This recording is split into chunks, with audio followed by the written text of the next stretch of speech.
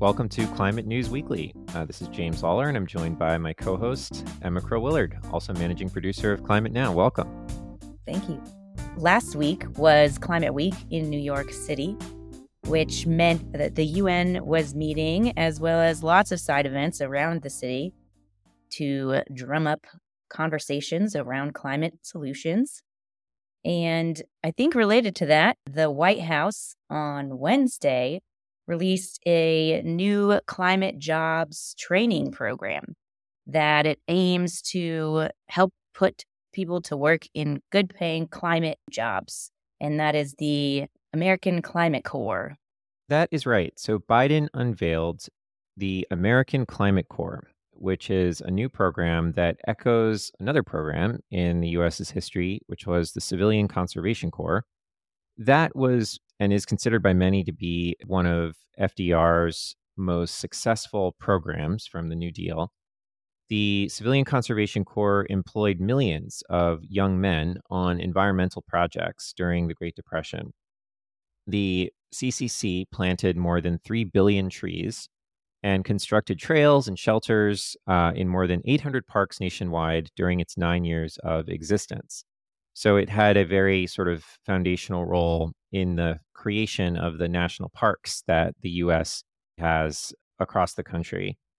So the American Climate Corps is designed to train young people in high demand skills for jobs in the clean energy economy. To quote from the White House, the ACC will put a new generation of Americans to work conserving our lands and waters, bolstering community resilience, advancing environmental justice, deploying clean energy, implementing energy efficient technologies, and tackling climate change. And so one of the nice things about it is it sounds like a lot of the positions, one, you could get paid to train, but two, it doesn't require previous experience. So opportunities to move into climate solutions careers that you might not have had before.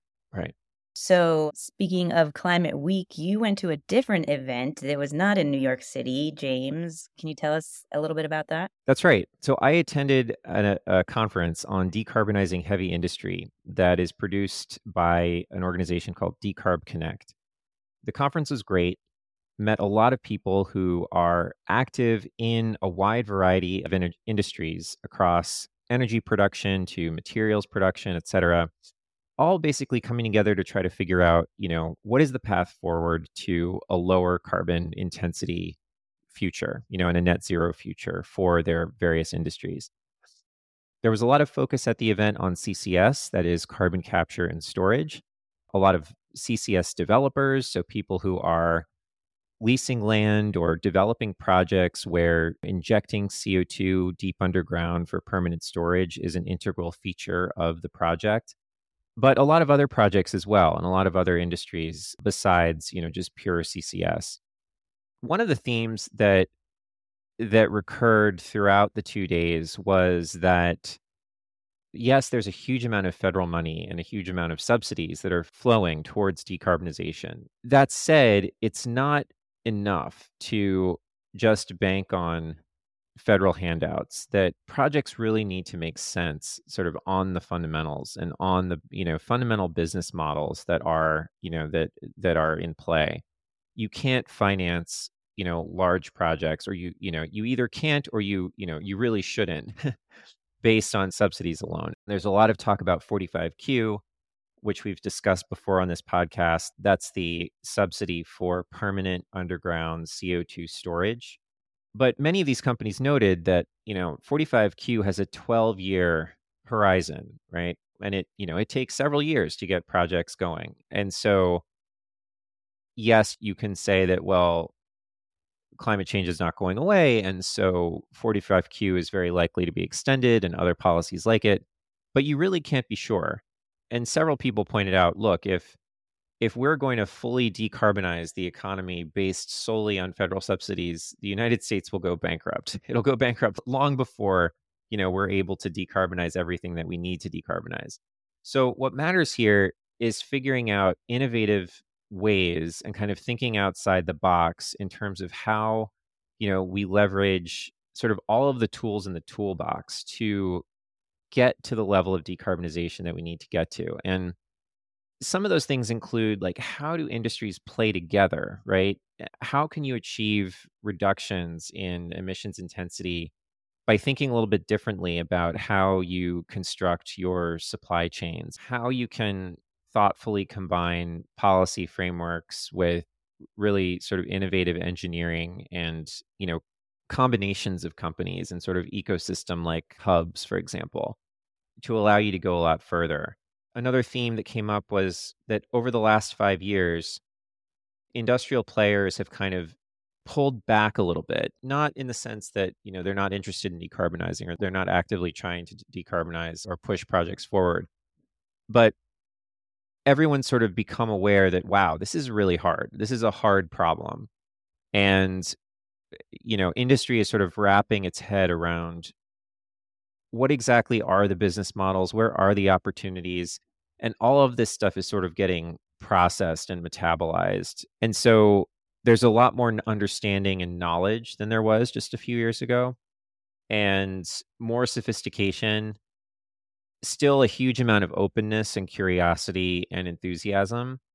And that energy was invigorating and very interesting to be a part of because it felt like, as opposed to just kind of breathless hyperbole that sort of based in nothing, like you really had folks who were starting to figure out the path to get there. So anyway, it was a great conference and very glad that Climate Now had an opportunity to attend.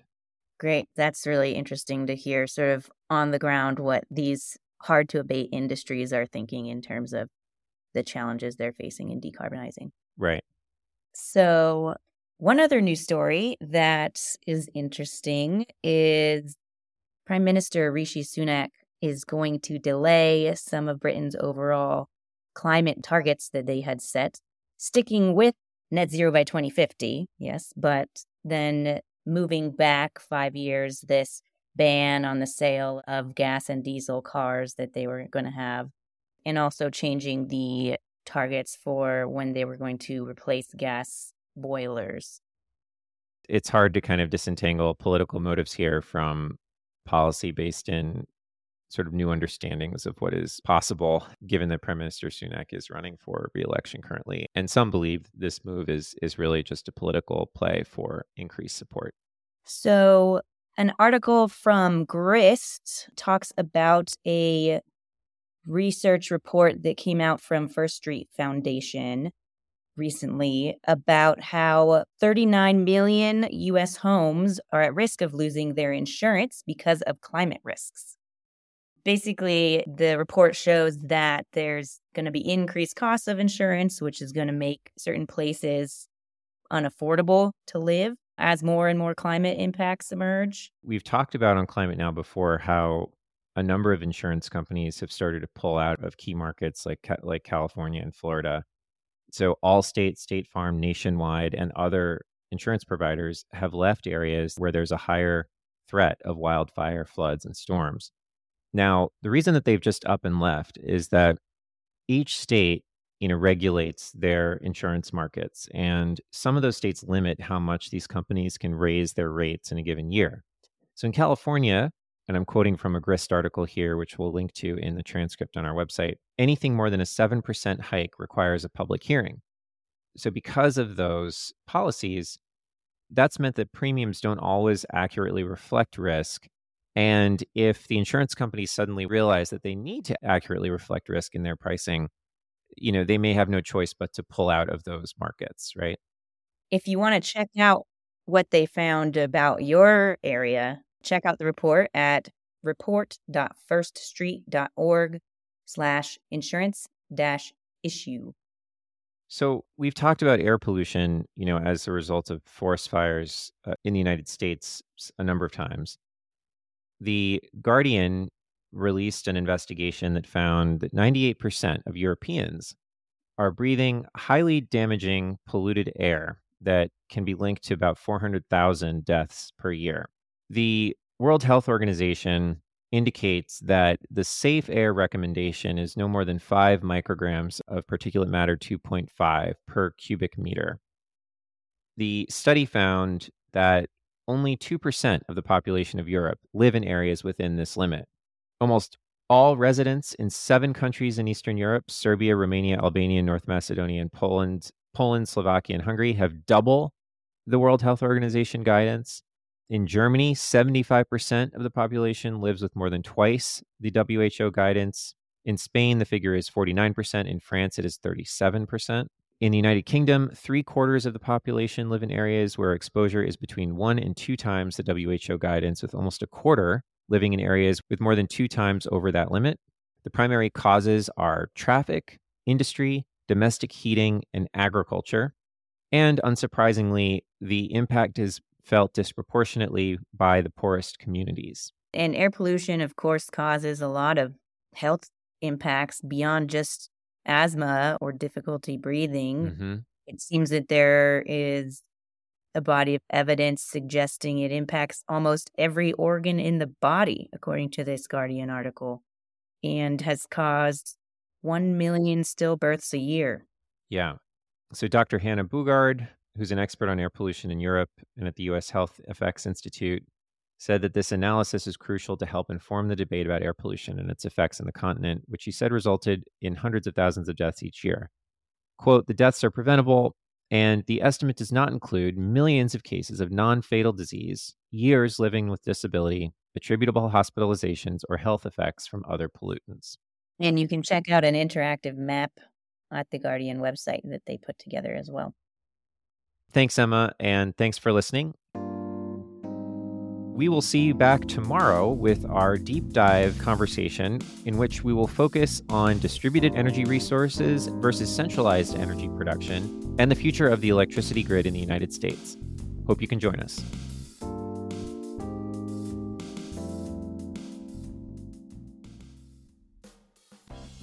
Climate Now is made possible in part by our science partners like the Livermore Lab Foundation.